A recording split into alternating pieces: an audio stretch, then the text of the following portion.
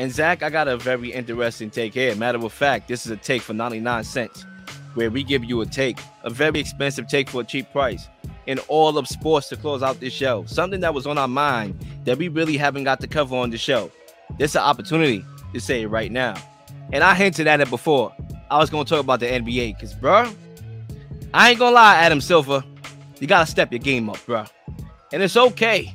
I understand the NFL is your biggest competitor, but it's okay to reach out to Roger Goodell for some pointers, to reach out for some tips, because my gosh, the All-Star game last night was a travesty.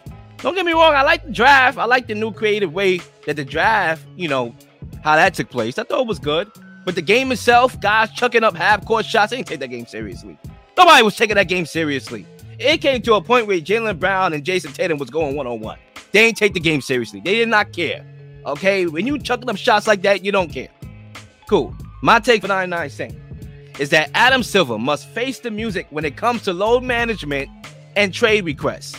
Because Adam Silver came out on Saturday before we was gearing up for the All-Star festivities. He talked about load management, one of the biggest topics in the NBA right now, which shouldn't be, but it is what it is. So he said, and I quote, "There is medical data that supports the current practice of load management throughout the league." Medical data, huh? Okay, Mr. Silver. So you telling me the advances in modern medicine is telling you that players should take a rest and take a seat and be on the bench in street clothes? That's what you're telling me. When back then, right, you had all these guys playing the full schedule where medicine was not modernized at that time. And you mean to tell me that the medical data, the advances in modern medicine is telling you that players should be resting more often? That's a bunch of rubbish, to be honest with you. And matter of fact, to shun the consumer, because he also came out and said that, he turned a blind eye to the frustration with the fans. He took a shot at the fans. I don't want to quote him and misspeak, but he took a shot subliminally to the fans.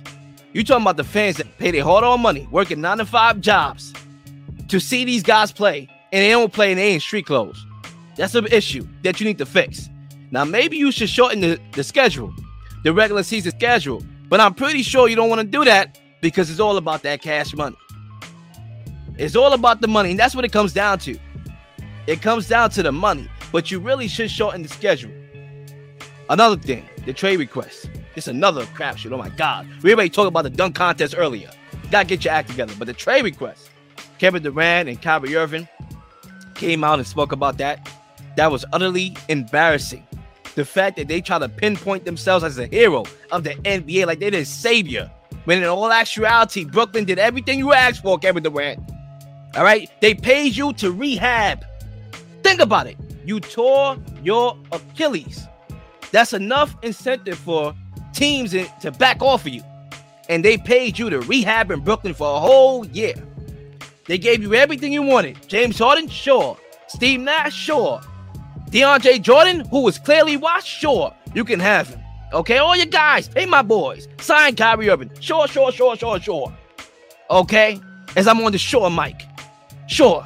They gave you everything that you wanted. And you quit on this team. Y'all quit on this team. And you mean to tell me y'all trying to paint yourselves as a hero? This is what the NBA come to?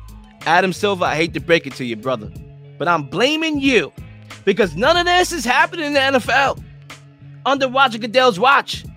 We are talking about everything. Drama is not pumped. It's organic in the NFL. It comes with the sport.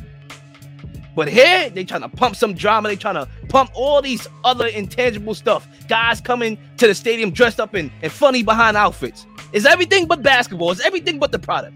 Adam Silver, it falls on you. You must face the music. And that's my take for 99 cents. I'm done. Zach, I'll pass the mic to you.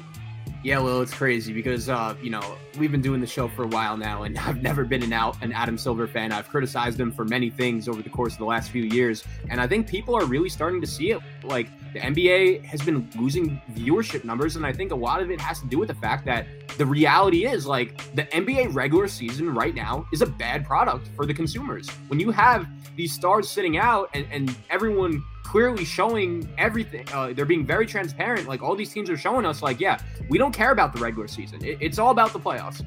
All right, well, here's my take for 99 cents. And I know we're just about a week after the Super Bowl, and we've spoken a lot about the game. This is going to be my final thought about the Super Bowl and to go into the offseason. I think we have to consider the Kansas City Chiefs a dynasty. And I know that everyone's opinion on dynasties and what you have to do to qualify to be a dynasty, everyone's going to have a different opinion on that, but I'll explain something, right? When we look at the best teams in the history of the NFL, we look at the 70s Steelers and the 80s to 90s 49ers and even the 2000s Patriots. Like, I think we have to acknowledge the NFL with free agency, with all these player options. Like, you know, you're drafted, you have a four years with a team. The team has a chance to advance you for a fifth, and then you're going to be a free agent. Like, we are seeing players change left and right. Like, it's crazy. I was thinking about this. If you compare the Chiefs team that just won the Super Bowl to the team 3 years ago that beat the 49ers in the Super Bowl, you still have Patrick Mahomes, like, you still have Travis Kelce, you still have Chris Jones, you still have Frank Clark, but, like, besides those guys, the Chiefs have a totally new offensive line. Like, they have 5 new offensive linemen. They also don't have Tyreek Hill anymore. Like, they had to trade arguably the best wide receiver in the league. So I just think, like, when we're comparing our standards for a dynasty in today's NFL compared to the NFL, 30, 40 years ago, I just think so much has changed. And the fact that the Chiefs have won 2 Super Bowls, they've been to 3, they've been to 5 straight conference championship games, hosting all of them.